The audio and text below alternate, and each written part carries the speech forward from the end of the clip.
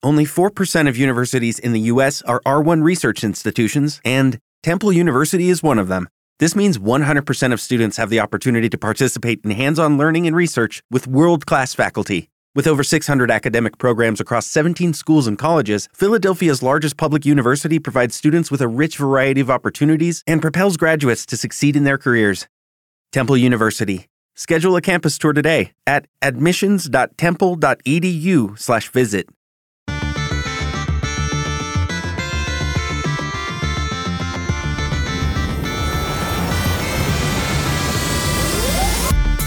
Hello and welcome to the EDHRECast, brought to you by the best deck building site on the web for the Commander format, EDHREC.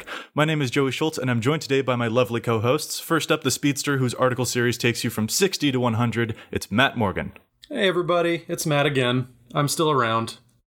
And waiting over there in the margins, it's the author of the In the Margins series, Dana Roach. Good evening, everyone.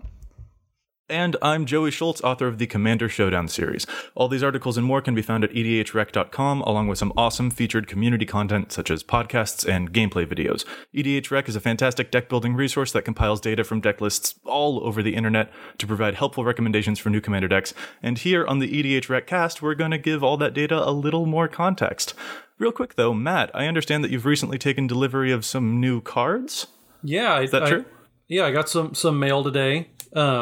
We actually listened to you open all your mail before the show started, which was a lot of fun. This is true, yeah. It was live broadcast for all to hear. Only. All right, so what'd you get? Tell us, man. So I got a couple cards. It's all from Amonkhet block. So I've been redoing my Narset, cheat everything, take all the turns deck, because it got kind of boring and repetitive. I kind of mentioned it last week. So I got some cards. I'm turning it into tokens, Spellslinger, like Monastery Mentor, Young Pyromancer type deck. So I picked up a Locust God, just because I want to draw lots of cards. I'm playing a lot of cantrips, like even getting, real desperate, like Leap and Expedite, and just cantrips to draw cards, trigger those guys. So I got a Locust God, then I got a Commit to Memory, just to play a little disruption, then wheel everything around.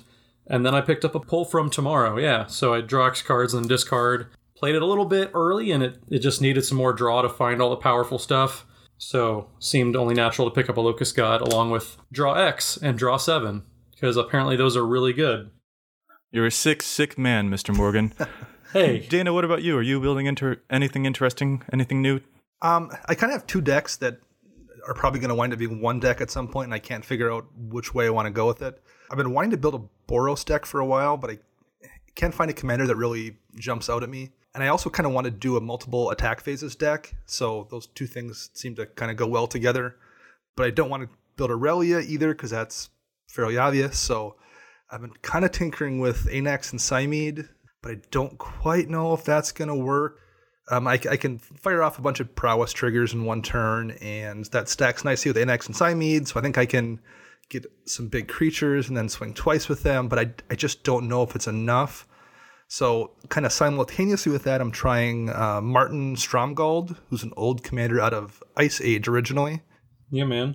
And because of the way he works, when he attacks, your creatures get +1/+1 for each other attacking creature. So that will double stack, kind of like how Exalted does.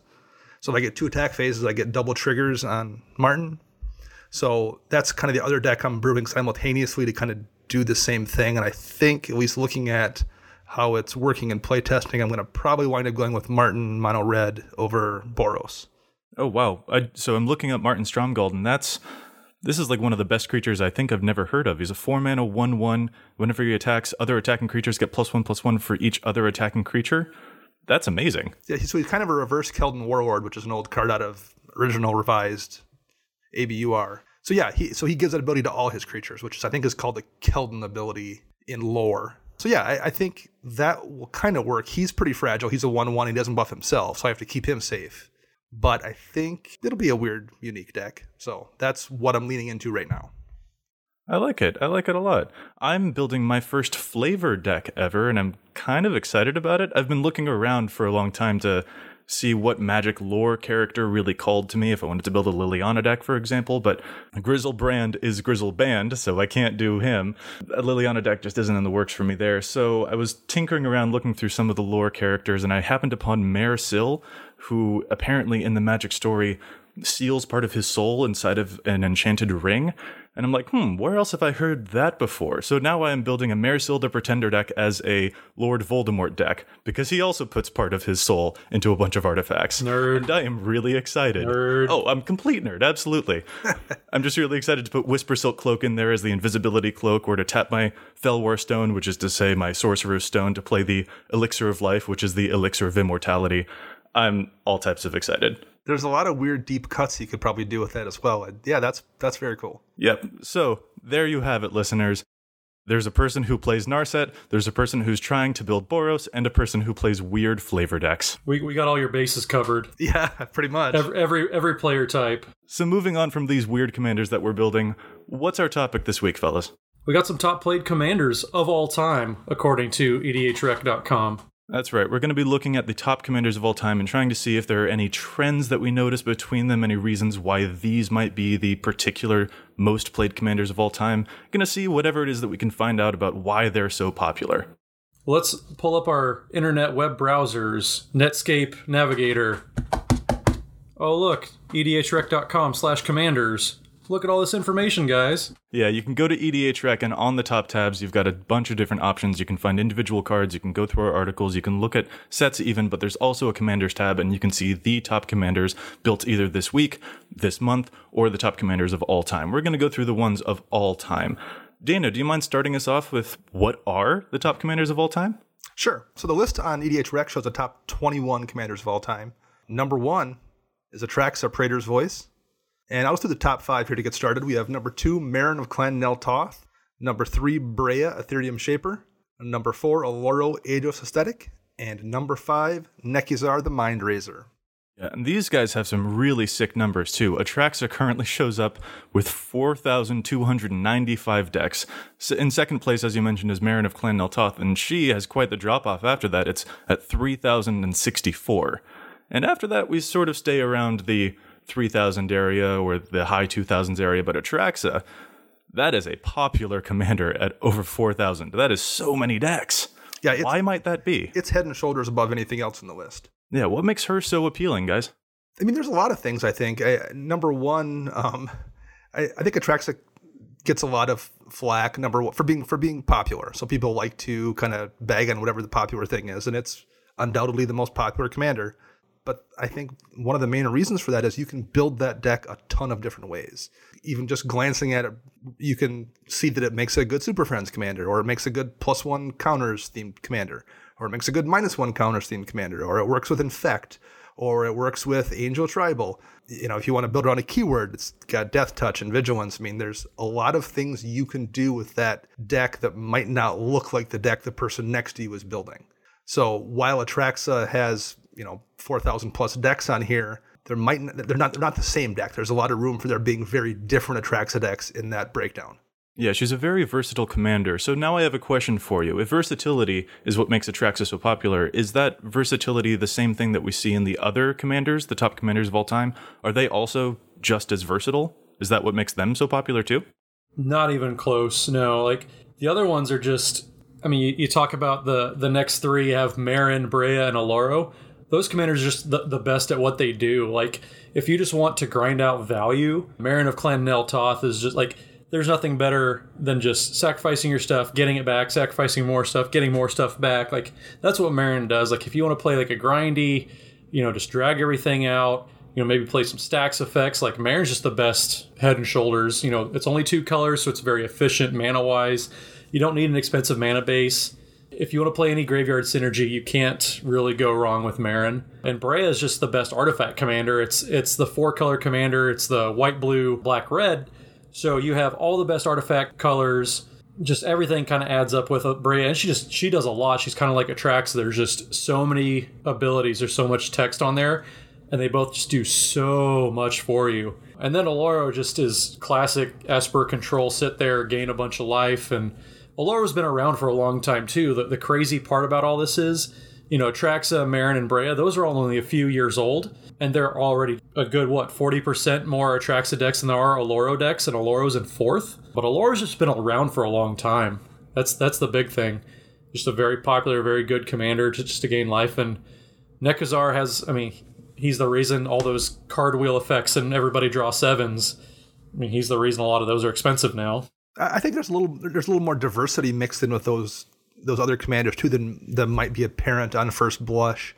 I mean, yeah, the obvious route with Marin is just to go Value Town, Graveyard Recursion, but like we all know a guy at EDHREC who's got a Relentless Rats Marin deck. So I think there's a little more room to build there. I mean, there's Breya that is basically a copy of Shroom, but there's also Breya decks that are like Eggs decks, and there's kind of a generic artifacts version of Breya. So I think there's a little more room to build in those commanders than maybe is apparent just glancing at them. I think they have some diversity built in there too, in a way Atraxa does. Well, and not to mention Don, the creator of EDHREC, he had an Olaro deck for a very long time that was actually just a mono black deck. Right. He just had Olaro there strictly for the Eminence ability of gaining 2 life every turn, and then using all of his black cards, like Toxic Deluge, would use that life as an additional resource. So there is some versatility there, but I do think I kind of have to agree with Matt that these do seem to be the best at the thing they're supposed to be doing. Well, that definitely helps. A lot of these commanders are very specialized. Right. So Atraxa, for example, that was the first time that we had a committed Super Friends commander, one that could proliferate all of their loyalty counters. Marin, as you mentioned, she's very good at necromancy. She's kind of the best at what she does, so is Breya. So I can definitely see that these commanders are very appealing because they are so hyper-specialized. You're combining both those two things too. Like, you have them being the best at the thing they do, but they also have the ability to diversify. So like, it's not just one or the other. It's in those, at least those top 3 commanders, there's both of those things. It's being the best at the one thing if you want to do it, but it also has the ability to branch out. So that's bringing a lot of people in to make those decks. I want to say one thing too. I mean, just in the top 6, if you take our list that we went, expand it by 1 to the top 6, you get Yidris Maelstrom Wanderer. So 3 of the top 6 commanders of all time, according to the site, are 4-color commanders. And I think just having color access expands everything out quite a bit to what people are wanting to do too. I think there's really something to be said for, 3 commanders from the same commander set, not the same deck, but just having 4 colors. That was something really new that people were asking for a long time. So I think that popularity was just, there was a lot of demand for those kind of commanders, no matter what they were going to do. So you bring up something interesting that I kind of want to compound on, I guess. In looking at the top commanders of all time, I cannot help but notice that they are all multicolored. We have Atraxa, who's 4 colors, who's missing red. We have Marin, who's 2 colors, being Golgari. We have Breya, who's missing green. Olaro, who's missing green and red. We have a lot of colors represented among the top commanders of all time. And I think that indicates something pretty important about the commander format. People like having diversity within their decks. They like being able to shore up the weaknesses of one color with another color. Well, 7 of the top 10 are 3 colors, and then I actually went through the top 21 on the list and counted color identity, and I was really surprised at how close it was. I mean, there's 12 decks that are green and white, not just green and white, but have green and white in them, and there's 12 that have red, 13 at black, 14 at blue. So the difference between the most popular color and the least popular color is 2 slots. Yeah, so that's really nice to see, actually, that all of the colors are being represented among the top commanders of all time. There is no weight towards one color over another. A lot of people will give red and white a hard time in Commander, for example, but it still seems like those colors are seeing quite a lot of play among the top commanders of all time. Yeah, one thing, just going off of what Dana said and just looking at it, of those top 21, 3 are Mardu commanders. You have Kalia the Vast, you have Alicia who smiles at death, and you have Queen Marchesa. And Mardu, to me, just personally doesn't jump out, but seeing that there's 3 different Mardu commanders that do 3 very different things, that was something that I thought was a little interesting too. So bringing it to something a little more basic, I suppose, I also couldn't help but notice among these top commanders, let's say we're just looking at the top 10 commanders, we have Atraxa, Marin, Breya, Olaro, Nikosar. You'll hear these names a lot throughout the entire podcast, but I can't help but notice that those top 5 all came from pre-constructed decks. If we extend to the top 10, then we also have Yidris, Kalia, Brago, Omnath, and Alesha, and that means that of the top 10, there are only 3 commanders that came from non-precon products. That's a pretty interesting metric to me. Yeah, I think the big thing that attracts people to precon decks is you can buy the deck and you have the commander and you have an entire supported deck for them, that entire 99, and you only have to buy maybe a card or 2 at a time. Whereas once you get to those non-precon commanders like Brago and Omnath and all that, you have to construct an entire 99 by yourself. There's no, here's a starter deck on a few different things that you can do. you have to go all from scratch, all by yourself. So there's a little bit more brewing that goes in with it, a little more critical thinking just on the player's part, on the deck builder's part. And some people, they just kind of want a lot of the work done for them, and then they'll season it from there. So I think that's probably a big reason why pre-con commanders are a little more popular than, pack commanders. I'm going to have to push back against you for that. I don't feel like people want their work to be done for them. I feel like this goes back to that hyper-specializing that you mentioned earlier about why Atraxa or Marin might be the top commanders because they're the best at what they do. If we look at the 3 of the top 10 commanders, if we look at the 3 that don't come from pre-con products, we've got Brago, King Eternal, who blinks permanents that you control. So finally we have a white-blue blink commander. There's also Rune, but he's green, and he can only blink creatures, whereas Brago can blink planeswalkers or artifacts. So that widens the scope of what that deck can do. Expanding beyond that, we've got Omnath, Locus of Rage, as number 9 most built commander of all time, and he's a dedicated landfall deck. He makes a whole bunch of elemental tokens whenever you play lands. And then at number 10, we have Alesha, who smiles at death, who's a very aggressive Mardu commander that plays with a lot of little creatures. And I feel like that goes back to that specializing of what these commanders do. They're able to be among the top commanders of all time, even without the assistance of a pre-constructed deck, because they're the best at the thing that they do, and it's a very unique thing that they do as well. I don't even know if it's the best at what they do. It's just they're the best, period. I mean, if I sit down across the table from somebody and you put out a deck that has these commanders as, your general, with the exception of a Loro, 9 of those 10 commanders are ones where my immediate thought is, okay, well, I just can't let that be in play or I'll lose the game. Like if I let these commanders sit out and do something, I'm going to lose. And a Loro, you can't control it because our Loro's going to be doing that same thing from the command zone for the most part. But for the rest of them, they are all just flat out strong commanders. Yeah, I agree with Dana. They're all just very powerful, and I don't disagree with you, Joey. I think they are unique effects too. I think there's a little bit of kind of what we all emphasize ourselves, a little bit of blend of all 3 of those out there, kind of adding up to what makes these guys all as popular as they are. And I think the inverse of the strength is also there. There's not a lot of weaknesses necessarily in these commanders. Like when you sit down with some, decks, you immediately can kind of figure out based on the colors of that commander what that deck can't do. So if you're sitting down with a Boros deck across from you, you're pretty sure it's not going to ramp very hard or it's not going to draw a lot of cards. You sit down, across from a mono red deck, you're like, well, it's not going to be able to deal with my enchantments. Looking at the color combinations on here, the only one that really has a blind spot is going to be Nekuzar, which can't deal with enchantments, but it's still a really aggressive deck. The rest of them don't have very much in the way of weaknesses. They are all color combinations that have abilities to deal with or do everything. Yeah, that's a pretty interesting observation. I hadn't really considered that these are commanders that in particular can shore up a lot of weaknesses. That's pretty fascinating, actually. Yeah, and I think just going off of what Dana said, you see a lot of decks, if they're not running one color, they're running another color that kind of does that well. Like if a lot of these decks, like you point out Nekuzar is one of the only decks on this list that isn't running either green or white. And those 2 colors, those are the go-to colors if you're trying to deal with just permanents in general. You have green to hit off your naturalize effects, stuff like that. So, but then you have Alicia, she's not playing green, but she's playing white to cover that base as well.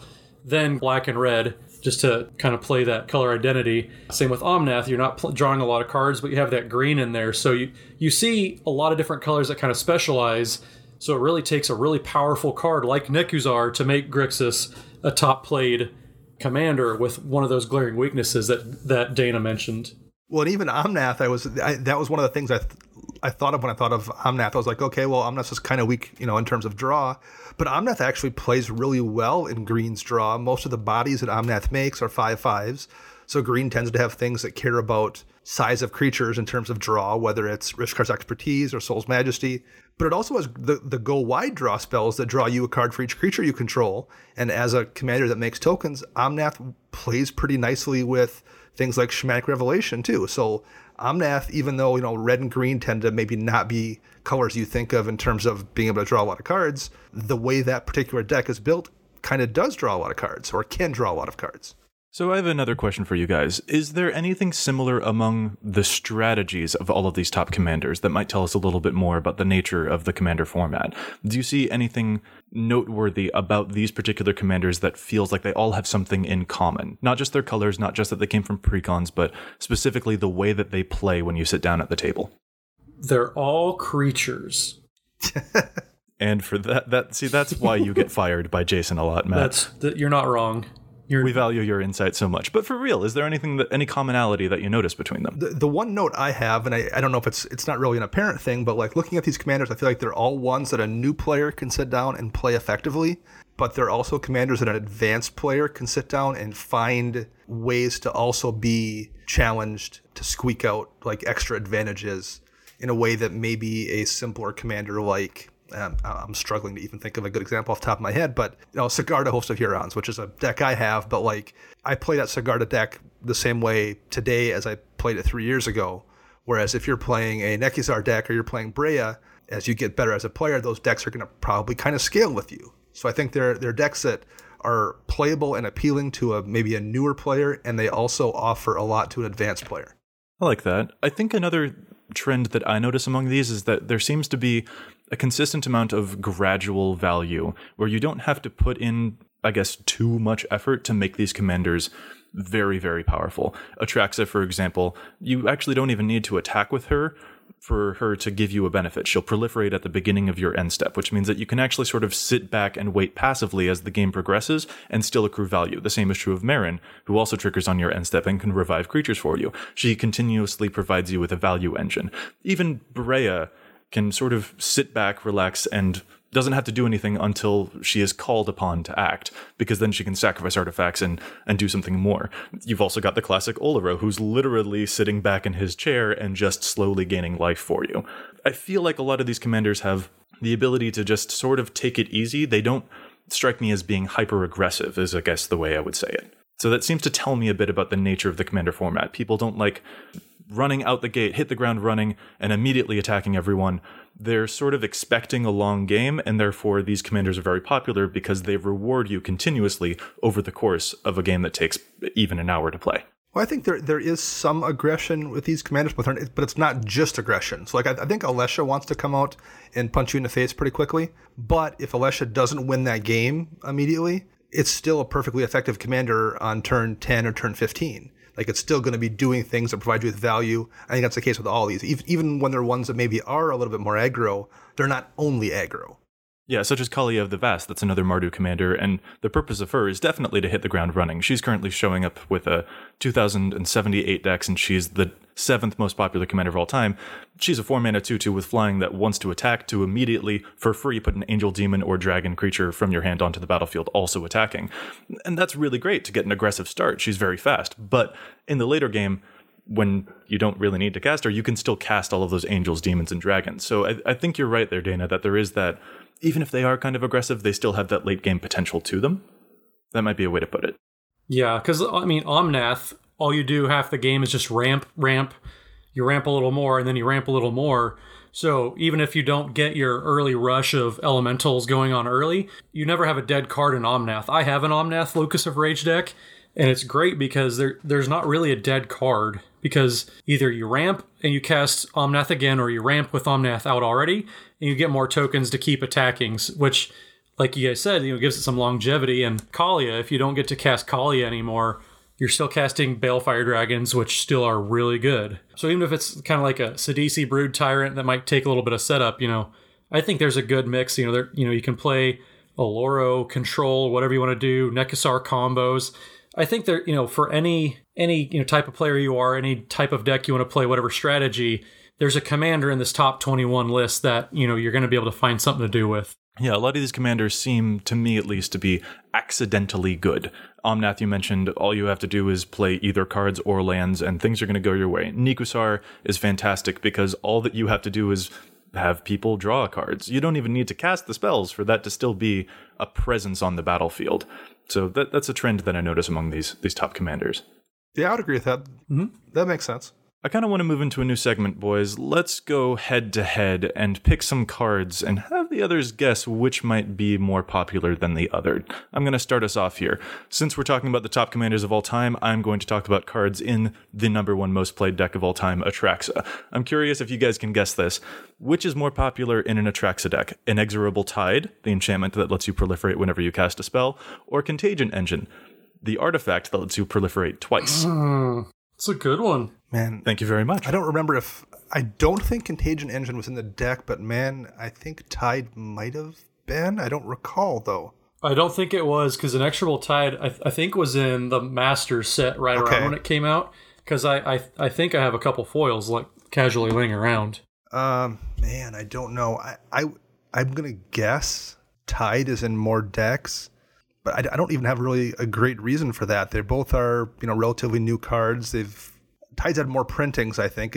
I know it's been reprinted, and I don't think Contagion Engine has had a reprint, so that's, I guess, one more reason I'll go with Tide. So I think it's going to be Tide. It's going to be in more decks. Matt, what about you? I think Contagion Engine, just because there's a little bit of removal built into it, so you can kind of let your token buddy at the table establish. You can play Contagion Engine and then wipe their board real quick. I'll go with Contagion Engine. I could see it going either way, because both are very good cards in that deck. But I think I'll give Contagion Engine the nod. Yeah, so it is a very close race here, but with 6% ahead of its competition, Inexorable Tide shows up in 56% of Atraxa decks. Contagion Engine is in a solid 50%, but Inexorable Tide does clinch it. And that sort of illustrates, I guess, to me, what I mean by that sit back and relax and let these commanders do some work for you feeling that I get from the top commanders, where this is a card that will accidentally accrue you value, even if you don't have to do a whole lot. Yeah, that makes sense. I can see that with that. That's fair. Yeah, that said, they're both fantastic, and there's a reason that they're so close. There's a reason that they're both in over 50% of Atraxa decks, because in Atraxa decks, if you can proliferate more, it's darn good to do so. Yeah, and it doesn't even matter what kind of counters you're putting on stuff, too. That's why when you look at the top cards, it's kind of it's such a mishmash. Right. I mean, that works with it works with +1, it works with -1, it works with poison. Planeswalkers. Versus Planeswalkers, right. Yeah, there's a lot of different ways you can build Atraxa, and those two cards work in a lot of the ways you can build Atraxa. Hey, it's Kaylee Cuoco for Priceline. Ready to go to your happy place for a happy price? Well, why didn't you say so? Just download the Priceline app right now and save up to 60% on hotels. So whether it's Cousin Kevin's Kazoo concert in Kansas City, go Kevin, or Becky's Bachelorette Bash in Bermuda, you never have to miss a trip ever again. So download the Priceline app today. Your savings are waiting. Go to your happy place for a happy price. Go to your happy price, Priceline. Yeah, man. Matt, do you have 2 cards for us? I do have 2 cards for us. So I'm looking a little bit further down the list. I'm not looking at the number 1 deck. I'm going down to a card that I think is going to get played a lot more, just because it was in the Masters 25 set that just came out recently. So Prosh, Sky Raider of Kerr decks. Go down a little bit, and I've got 2 cards for you. I've got Dragon Broodmother, which is a, 7-drop? Yeah. No, 6-drop. 3 red, a green, and 2, versus Dragon Lair Spider, which is also a 6-drop. What do you guys think is going to be played more in Prosh decks? So the Dragon Broodmother is the one that creates a Devour token on each of your turns, but the Dragon Lair Spider creates a 1/1 insect. Whenever they cast a spell. Whenever an opponent casts a spell, that's right. Yep, so Dragon Broodmother only gets 1 per turn, but it has Devour 2, and then Dragon Lair Spider just makes a 1/1 every time they cast a spell. My money would be on the Spider. I feel like that has a greater chance of giving you more tokens for Prosh to eat up. I'm going to tend to agree with that. I know one of them was also like a game day promo or something, but for the life of me, I can't recall which of the 2 it was. I think it was the Broodmother that had the special promo. And it was also, I'm not sure if it was that one. One of them was relatively pricey at one point in time. I'm not sure if it still is, but one of them was like over $10. Yeah, Broodmother, according to our affiliate link going out, is $13.99 retail for a Dragon Broodmother. Because I believe it was just the promo printing and then the Alara actual set that it was in that was a mythic. And I know Dragon Lair Spider's been printed a few times.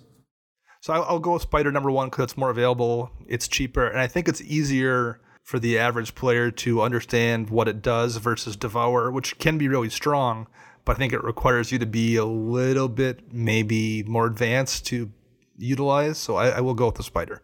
So you both are actually wrong then. Nice. Dang. Wow, Dragon right. Broodmother, I was surprised too when I was digging. That's why I thought it was pretty interesting. I was even telling you guys before the cast I had a pretty good one.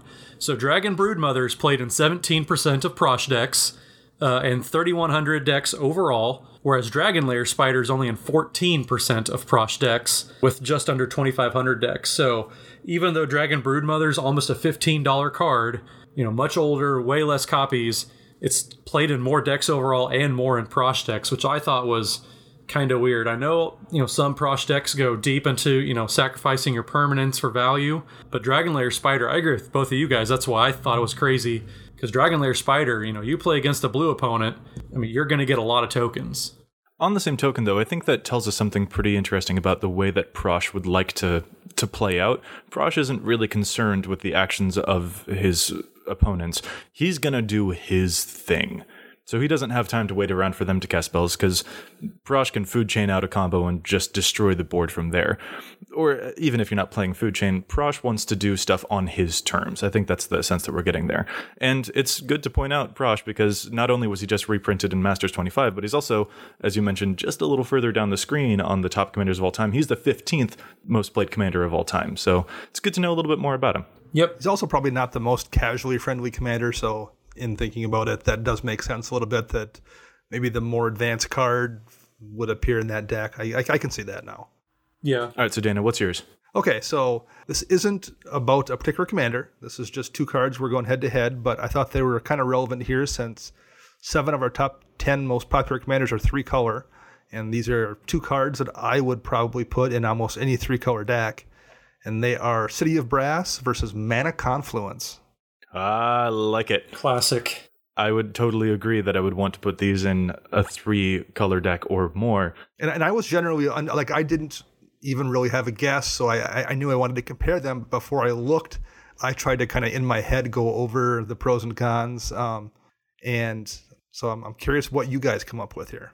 Right, so both of these lands can tap for any color of mana, but they will hurt you. City of Brass does it whenever it becomes tapped, and Mana Confluence, you actually have to pay the life. That can get interesting around, I don't know, you can respond to the City of Brass trigger, for example, but you can also turn Mana Confluence into a swamp, such as with Urborg, and then you don't have to pay life to activate a mana-producing ability.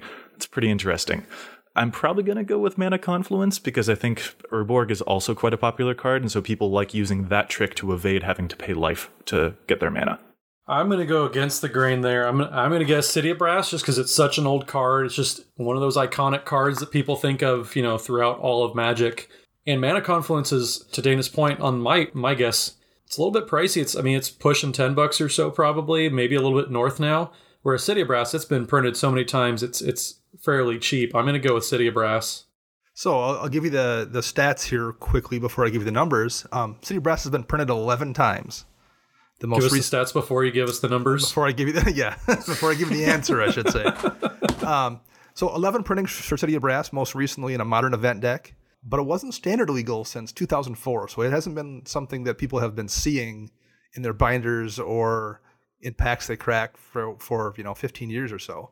Mana Confluence has only been printed twice, but it was in an expedition fairly recently, and Journey to Nyx was only 4 years ago. So there's people that have that in a binder sitting around, maybe in ways they don't for City of Brass.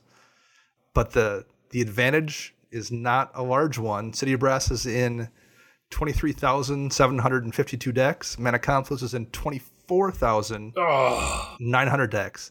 So about 1,200 decks difference, but they're still both in so many printings, it's only a few percentage points between the two of them. Yeah, and I think this kind of goes back to people like redundancy, so even, it's a corner case scenario that separates them. If you want one 5-color land, you're probably going to want another one. If you want a 4, and it goes back to when we were going through, 3 of the top 6 commanders were 4-color commanders. It takes a lot of mana fixing in City of Brass and Mana Confluence, even though you have to pay life. Doesn't affect you so much in a 40 life format, so getting all your colors from one land is pretty good. Yeah, the longer that I've played this game, the more I've realized that color fixing is deathly important. It can cost you the game. I was actually just about to ask if you guys would play both, or if there's any situation wherein you would only want to run one but not the other.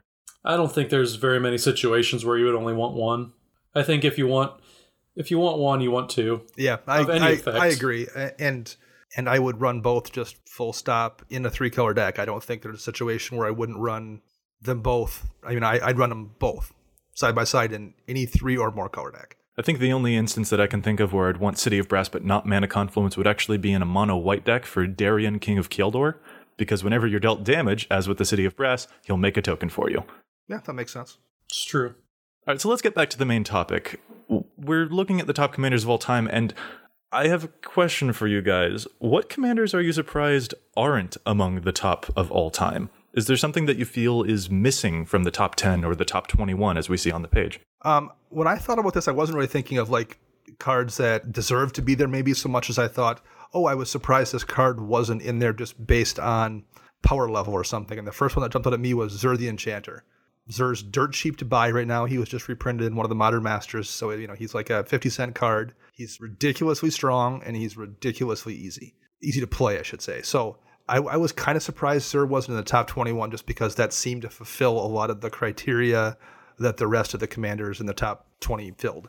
Makes sense. For me, the thing that kind of sticks out is how quickly a commander can get replaced. Because, Marin isn't old, but she's not a new card either. But she's still the second most played commander of all time. But you look at kind of the former best Golgari commander, and as if you're trying to accrue value over the game. And Glissa the Trader, I have a Glissa deck, and I know Dana does too. And actually, we talk about this fairly often. It's how different they play and how different they are just in the 99. But Glissa's nowhere to be seen in the top commanders just because she got replaced so hard, so fast by Marin. And just, you get all those broken commanders, that just outdo each other. The best Rug commander in Riku for a little bit got replaced gradually by Animar, even though I think they were in the same set. But I remember Riku being super popular early on, but then got replaced. So it's just how quickly some commanders can get pushed out just by something coming in.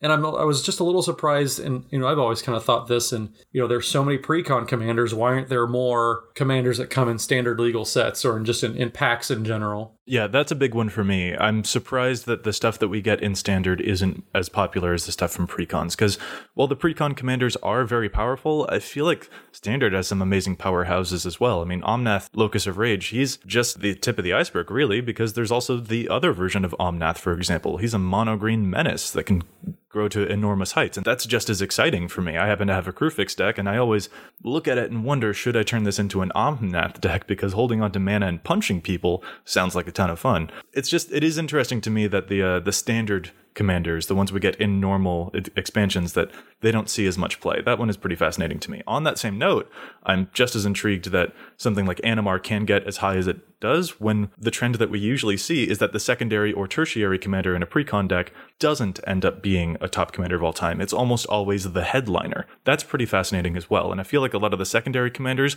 much like Animar, deserve the spot over the headliner commander that came in their deck. As an example, I guess I would say Karlov of the Ghost Council is more interesting than Daxos, for example. And while Karlov does have more decks on the website than Daxos at the moment, I also feel like that's such a great life gain commander that he could have been among the top commanders of all time, because he is such quintessential life gain.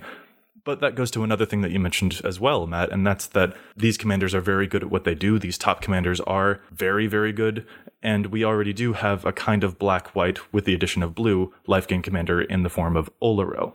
So to be a top commander, it does seem as though you need to fill your niche and to do it first, and that will help get you to top commander status.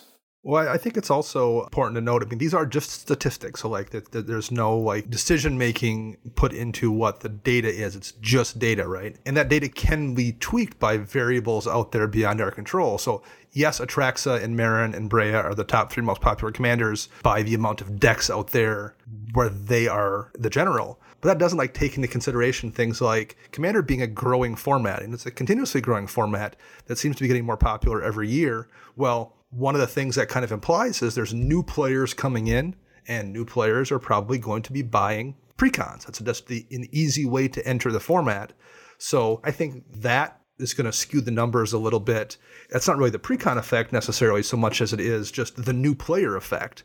And I think as time passes and we look back on the numbers, or looking at the numbers in general in maybe 5 or 6 or 7 years, when maybe the amount of people playing Commander has stabilized, I bet that'll be a little bit different, because at that point in time, you don't have people that are coming into the game skewing things so much as you have people making decisions based on what they want to play. I think there's a lot to be said for that.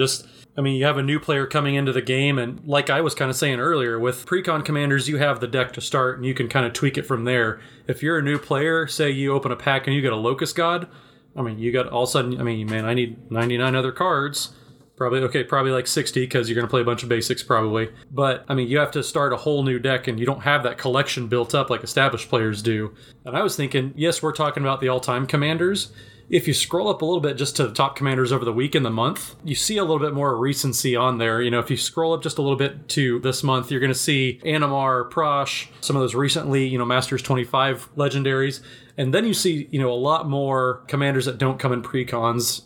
Outside of a few, like you have Edgar Markov, who still gets played a lot just because Ixalan Block had a lot of vampires, so people are still excited for that. But yeah, if you zoom up and look more recent, instead of that big picture, you know, all time, then is when you start to see those standard set commanders getting played. Just there's so much ground to make up, though, as we talked about. There's over 4,000 Atraxa decks. So sure, there were 25 Scarab God decks made so far this month. You got to do that a long time without getting replaced by something better in order to catch up to those top 21 commanders that we're talking about. And I think we're talking about new players coming in too. One factor that, I don't think it's a huge deal, but I think it's worth noting that these are all maybe, I would say, aesthetically pleasing cards. Like if you were a new player and you're looking at a shelf with a bunch of precons on it, and one of your choices is an Angel Horror with, Death Touch and Lifelink and all the keywords, that's a pretty attractive thing to grab if you don't know much about the game. And I think a lot of these commanders in that top list are just cool looking cards that catch a player's eye in a way that maybe, not that Brago isn't popular, but like Brago isn't necessarily an intuitive thing to a new player. Atraxa certainly is. Marin bringing stuff back from the graveyard makes absolutely new sense to a new player. So I think a lot of these are things that maybe jump out to new eyes in ways that some commanders don't. I don't know, man. Sidisi Brood Tyrant is ugly as sin, but she's the 11th most played commander of all time. And it's not entirely about the art in the card. I mean, I think that does also make a difference, but I think just looking at Sidisi, you understand intuitively what you're going to do with that deck. It's something that jumps out at you. It's something that you can make happen. Yeah, Sidisi, I don't know. I have a grudge against Sidisi. I have a grudge against a lot of commanders. We'll probably uncover all of that during this podcast. But Sidisi, she's Sultai, and I'm kind of mad at her because she took over my bay, which is the Mimeoplasm. That was my first deck, and answering my own question from before, the Mimeoplasm is one that I'm really sad not to see among the top commanders of all time, because he's just so good. He came in the first commander product line, and he's that Sultai ooze that can eat two creatures from graveyards, become a copy of one, and get bigger equal to the power of the other one. It's just such a fresh take on graveyard interaction that I'd never seen before. I love making a copy of Avacyn that happens to also be a 30-30. I love doing stuff like that. But then CDC came around and I'm just mad at her. So it's sort of segueing into my next question, like me and my grudge against CDC, is there any commander that is among the top commanders that you don't think deserves to be there? I mean, top all time, I'm kind of surprised to see like Carador still stick around when Marin is the most popular. I know you get White in there and you get Protean Hulk combo and stuff like that, but I think Carador is kind of clinging on a little bit. Carador being at number 16 of all time, just by the way. Yep, number 16. I have a buddy who plays, a really tuned, competitive Carador, so I get to play against it all the time, but I'm kind of surprised just because, like I said, Marin just does everything so well, and you don't have to cast, it just happens because you have your experience counters. And I was really surprised to see the group hug Kaneos and Tiro still in the top 15. Oh man, speaking of grudges, we're getting into Dana's grudges now. Yeah. I'm not a fan of group hug at all, so that's on my list, absolutely, of one that I kind of wish wasn't there. Yeah, and I'm just surprised to see it so high just because, I mean, there's a lot of players who think like you do, Dana. Why do I want to help out other people? It's not really an intuitive thing. You have to really have a specific goal in mind when you build a group hug deck. Sometimes that goal doesn't involve winning, be that as it may. I'm kind of surprised to see a group hug deck there. But then Saskia, from the same set as all the other 4-color commanders, is not part of that just because there's no blue in it. So it's kind of weird to see the group hug deck, but then the no blue deck doesn't show up. Well, that's an interesting point. It might speak to the thing that I was mentioning earlier. Saskia currently shows up in 1,625 decks, but that's not enough to clinch her into the top commanders of all time status, whereas Kaneos and Tiro, Yidris Maelstrom Wielder, Brea Ethereum Shaper, and Atraxa Praetor's Voice, those all do show up. All of the 4-color commanders from Commander 2016 product are in the top commanders of all time, but Saskia isn't. And she's the only one, I would argue, that is the hyper-aggressive. she's the one that goes out immediately, hits the ground running, and punches people, but she doesn't show up as popularly. And I think that that's pretty telling. It's not just that she's missing the color blue, which, sure, it's a good color, but it's also that it's a strategy that in multiplayer games, people are a little reticent to actually try and engage with. I think it speaks to the stereotype that some competitive players and 60-card players might have about Commander players, that they just want to play Battle Cruiser and everybody do their big dumb things, and that's why Saskia, Commander who, wants to be aggressive, wants to turn creatures sideways really quick, may not be as popular. I think it kind of speaks to that stereotype just a little bit. Well, I think Saskia also, it's not really 5 decks that are competing for slots. It's 4 decks in 1 deck. Like the name I just dropped the name. Kineos Interior isn't really competing with the other 4 decks because it does a very unique thing in being a hug deck. So basically Saskia is competing for combat damage slots with the other 3 damage commanders. So like you have one kind of off to the side that isn't really competing with anything. If you want to play group hug, that's the one commander you're picking.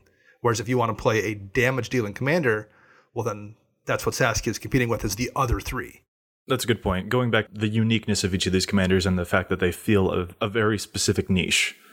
Saskia has a lot of competition in that area, such as with Alesha, who smiles at death, which is at number 10. That's a pretty good angle as well.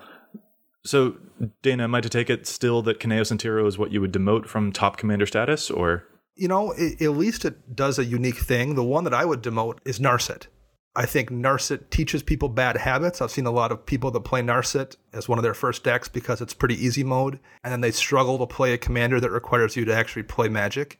and I'm not like, I'm not entirely being bombastic when I say that. Like, I've literally seen people that play Narset when they have to go play a game where their commander isn't just magically untouchable, and they don't just magically get to throw 7 drops into play without having to do anything. They struggle. So I think it's a deck that isn't fun to play against, number 1. And number 2, for newer players especially who are playing it, it teaches them bad habits when it comes to building decks and playing decks. Matt, I can't help but feel like he's throwing some shade your way. I'm really not, because I would bet that's fine. None of that probably applies to Matt, but I think it applies to other players. It's okay. You hate Matt for his Narset. You hate me for my Kineos Interior of Meletus deck. I get it, man. You just don't like us. We're just throwing hands this episode. We're getting aggressive. I had to speak up about K&T. But no, it's true. Like, I do agree with Dana, though. Like, a lot of people just kind of autopilot.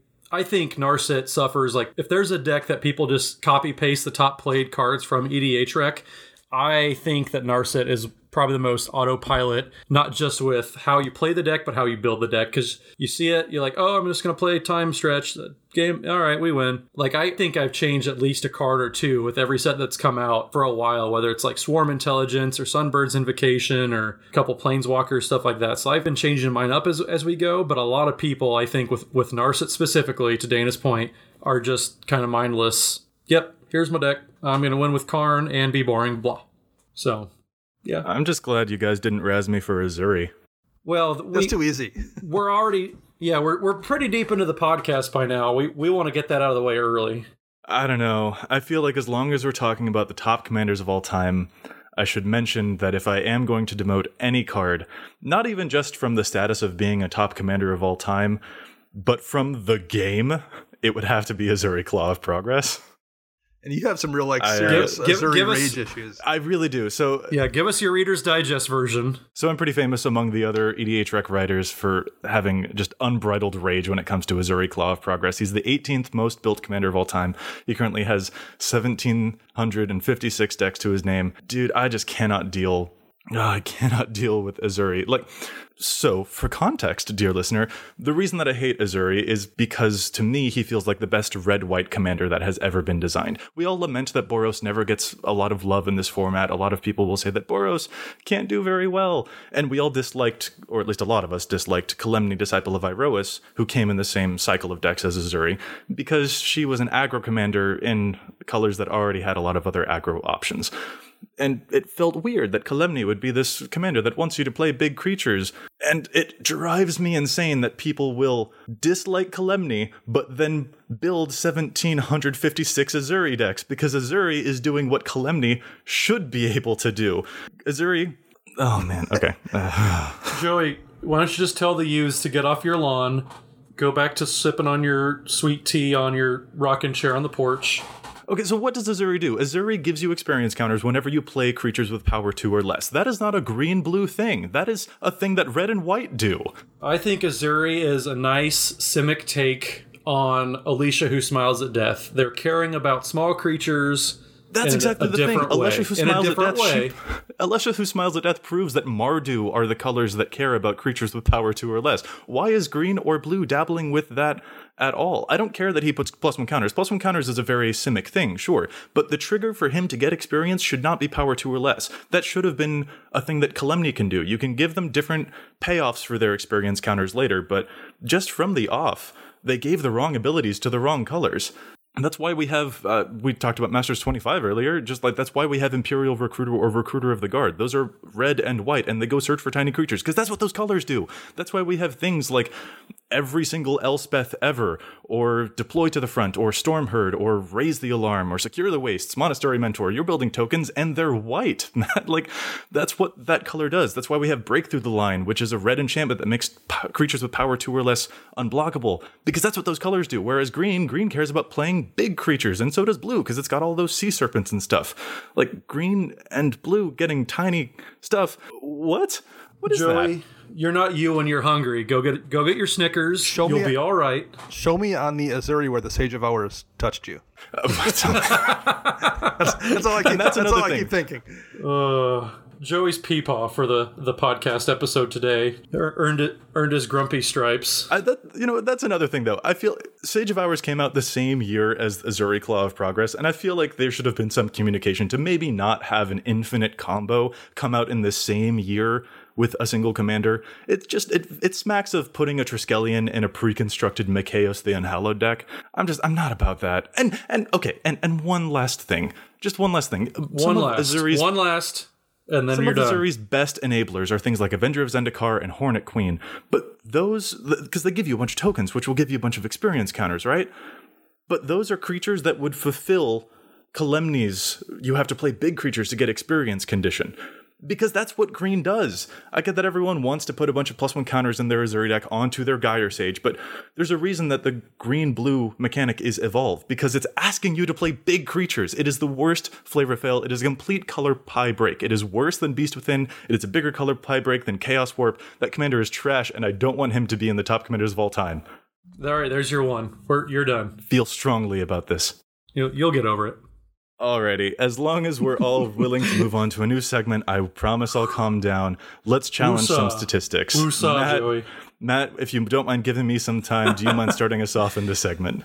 Yeah, so I got a card for everybody here. So I was looking through, speaking of the Mardu commanders, when we were kind of doing some research, I was looking at Queen Marchesa and thinking about some newer cards that might have wanted to go in there, because I have an Edgar deck that I talked about a little bit before, but some of those cards that, I kind of cut from the Vampires itself, what did I want to do with them, now that they've been cut? I found Disrupt Decorum, and I found out that Disrupt Decorum, and let me pull the card up for you guys real quick, but it's played in 41% of Queen Marchesa decks. It's plus 15% synergy, which actually kind of blew my mind a little bit, because it's played in just under 1,200 decks, but about 36% of red decks since this card has come out is playing Disrupt Decorum, which I thought was a lot. So what the card does, it's a 4-mana sorcery. It's 2 and 2 red. Goad all creatures you don't control. So if you don't remember what Goad does, Goad is, until your end of turn, a creature that has been goaded has to attack the next combat if able and attack a player other than you. So if you're playing a 4-player pod and you cast Disrupt Decorum as Queen Marchesa, those other 3 players have to attack that next turn, but they can't attack you. So you're just starting, you think of the meme with the raccoon that says, "Dance, puppets, dance." That's what this card does. It is the most political card ever. And if you're playing Queen Marchesa, chances are, in Mardu colors, you're not drawing a ton of cards. Yes, you have black, but you really want that Monarch token. You want to be the Monarch. And Disrupt Decorum makes sure you go a turn cycle. Nobody else gets to take that from you. You're making sure people are attacking somebody else. You're messing up the board dynamics. It's really a chaos card when you think about it, because you're messing everything up for everybody else but yourself. And it gives you a turn too if you just want to make sure everyone taps their creatures, and then you can go and finish off the job next turn too. You're able to do that. And so I think, even though it is played at a decent clip at 41%, I think dang near 75% of Queen Marchesa decks probably want to be playing Disrupt Decorum. I feel like someone cast Disrupt Decorum on me every time I hear the words Azuri Claw of Progress. Probably. You do start brawling with yourself. I think that's a good call for this deck, because I've seen a few Marchesa decks that are running, the usual propaganda kind of suite of cards. I mean, Ghostly Prison in this case. And with those cards, the problem is if you are the obvious target, people will just not attack if they can't afford to attack you. With Disruptive Quorum, you're still forcing them to attack someone. So it's much harder for the table to decide to not hurt each other since you're the threat. They kind of still have to attack one another. Sure, they can minimize that in ways, but it's much more difficult than it is with a Ghostly Prison where you can just say, well, I'm just not going to attack anyone since I can't hit you. And when you think about it, it's kind of a red fog. Yeah, for sure. I mean, really, because you're making sure people aren't attacking you. Nobody's dealing damage to you. You're just making sure it happens to other people. So I really like Disrupt Decorum. I'm kind of excited to try it out in some other decks. But I thought it was something that, only 41%, and Queen Marchesa, at least in, the EDHREC Slack channel, is kind of known as like the political commander. And this is kind of the political, sorcerer that came out in the past year or two. So, yeah. I Definitely a powerful card. I really like Wrath of Goad. Yeah. Yes. Yeah, that's a great name for it.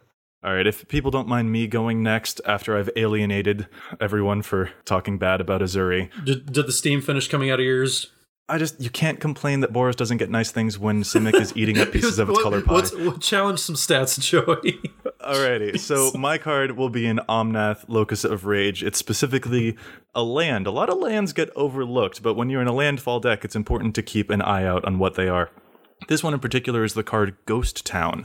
It's a simple land that produces a colorless mana, but it has the weird activated ability of paying 0 to return it to its owner's hand. But you can only use that ability during another person's turn, not during your own. So you can't return it to your hand and then play it. And if you have, for example, an exploration, then return it to your hand and play it again. You can't get multiple landfall effects off of that. It has to be bounced on another person's turn.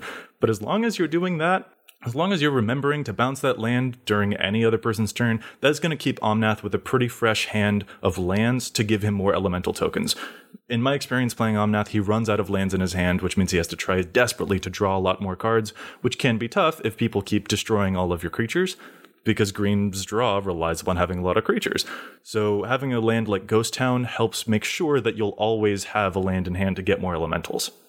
I dig it. I play Ghost Town in my Omnath Locus of Rage deck, and it's really, really good. It's nice because, if you're playing any effects that will blow up your own lands and stuff like that, some people will play like Jokalops and stuff like that. You can dodge that, those Armageddon effects. I like it a lot. Oh, that's also pretty useful as well. Yeah. It's in 23% of Omnath decks, and I think that's way too low. The card is like 50 cents, if that, so it's definitely a good choice for all of you Omnath players. Yeah, it's an old card. It's from Tempest, Weatherlight, something like that. It's Tempest, so it's pretty old. 21 years old. It was out in 1997. So we've not seen it, and there's only one printing, so we have not seen it since 1997. Magic cards are older than the people playing them now. It's so weird. I mean, I run it in my Mina and Den deck for the same reason. It's a landfall trigger, and in that deck where I have a commander who gives me 2 landfalls, I run out of lands even faster than you would in Omnath, so it's even more valuable to me in that deck. And talking about land destruction, like I don't run mass land destruction in that deck, but I run From the Ashes, which destroys all non-basic lands. And I run and that's just because one of the things about From the Ashes is you can replace the lands with basics from your library. So I run From the Ashes for additional landfall triggers, but I can also, on someone else's turn, if I know I'm going to From the Ashes on my turn, I can bounce that back and have it saved for when I eventually destroy the basics, or the non-basics, and then play more basics. So it works great in that deck as well. Yeah, I don't think you need to have like Wooded Foothills or other expensive fetch lands in order to play a successful Omnath deck. You can find budget options like Ghost Town, and it'll do a lot of work for you. Dana, what's your card this week? My card, I went with an Aloro deck because he's one of the top 5 most popular commanders. And the card I picked is Hatred. I've heard you talk about this one a lot. I like Hatred a lot. This is your pet card. I don't know if it's one of my pet cards because I actually don't know if I have it in any of my decks right now. I don't know if any of my decks necessarily want it. But Aloro specifically is a deck that should want it. For those who don't know about Hatred, it's an instant. It's 3 and 2 black, so 5 mana. And it reads, pay X life, target creature gains +X/+O until end of turn. So basically in Aloro, where you're almost always going to have significantly more life than anyone else on the field, you're just going to kill a person with Hatred. And there's a pretty good chance you're still going to have more life than anybody else. So fairly frequently, it just reads kill target player, and still be at 40 life. Well, it's especially nice if you put it on a creature with lifelink. Right. Pay a bunch of life to power that up, hurt someone, gain all that life back. Or a creature with infect. It's even easier because you can get away with paying less life and kill them. But even like... Oh, dude, you're just as mean as Matt. But even like worst case scenario, if you're putting it on your Birds of Paradise or something, in a black-green deck, that's not a Loro, I guess. But like if you're putting it on your Will-o'-the-Wisp that you're running for some reason and swinging in, paying 40 life to kill somebody if it's the last person left alive is absolutely worth doing. And it's only in 3% of Alloro decks, and it should be in a lot more. Now, I will note, we're talking about how Ghost Town hasn't been printed in a while. Well, Hatred is also looking at, it's like 20 years old, and it's on the reserve list, so it's not a cheap card. It's about $10 now. But it was half that 6 months ago, and 6 months from now, it wouldn't surprise me if it was more than 10. So if you want one, I would get one now, but it's a really, really good card in Alloro, and it's a really good card in a lot of decks. Yeah, it's one of those cards like Tainted Strike that will really surprise players. A lot of those combat tricks aren't what people expect in a black deck, but Hatred, Tainted Strike, there are a lot of options that black has to really just pull the wool out from over people's eyes, or however the phrase goes. It's a really big blowout. Yeah, I like all of our picks this week. I think all of them are definitely cards that should be getting a little more love than they are. Yeah, agreed. And maybe there's some commanders out there that we think should get a little bit more love, but right now, these are the top commanders as we see them. Atraxa, Marin, Brea, Olaro. And that's a pretty respectable cast list. I think that those do help describe the variety that you can find within EDH pretty well. And with that, I think we're going to call this episode to a close. Those were our thoughts on the top commanders of all time. I'd like to thank my co-hosts for joining me, and if any of our listeners would like to find us, where can they find you all? So, yeah, I'm Matt Morgan. You can find me on Twitter at Mathimus55. That's MATHIMUS55. On Facebook, I'm Matt Morgan. I put my name on everything. Instagram, if you're into that, I guess. Yeah. And I'm Dana Roach. You can find me on Twitter at Dana Roach. And I also host a weekly podcast, Commander Central, cmdrcentral.com. You can find us, or on Libsyn. And I'm Joey Schultz. You can find me at Joseph M. Schultz on Twitter. That's SCHULTZ. And of course, you can find all of our articles on the EDHREC as well. You can follow EDHREC on Facebook and Twitter at EDHREC and the EDHREC subreddit if you have a question or request for a new site feature. Also, if the EDHREC Facebook page gets 5,000 likes, there's going to be a giveaway, so head on over there to smash that like button for a chance at a cool prize. Like Dana said, you can check out his other podcast at cmdrcentral.libsyn.com. You can check us out on iTunes or at edhrecast.libsyn.com, or contact us at edhrecast@gmail.com. You can also find this podcast and more on EDHREC's very own community content spotlight section, where we feature as many other Commander content creators as we can, from Command Zone to Commander's Brew to Commander Versus, not to mention new articles published every day by EDHREC's own fantastic team of writers.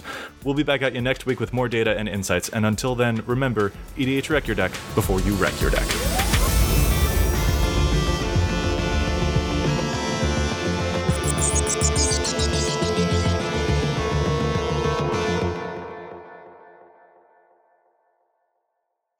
No, we didn't get the good dog bark this week.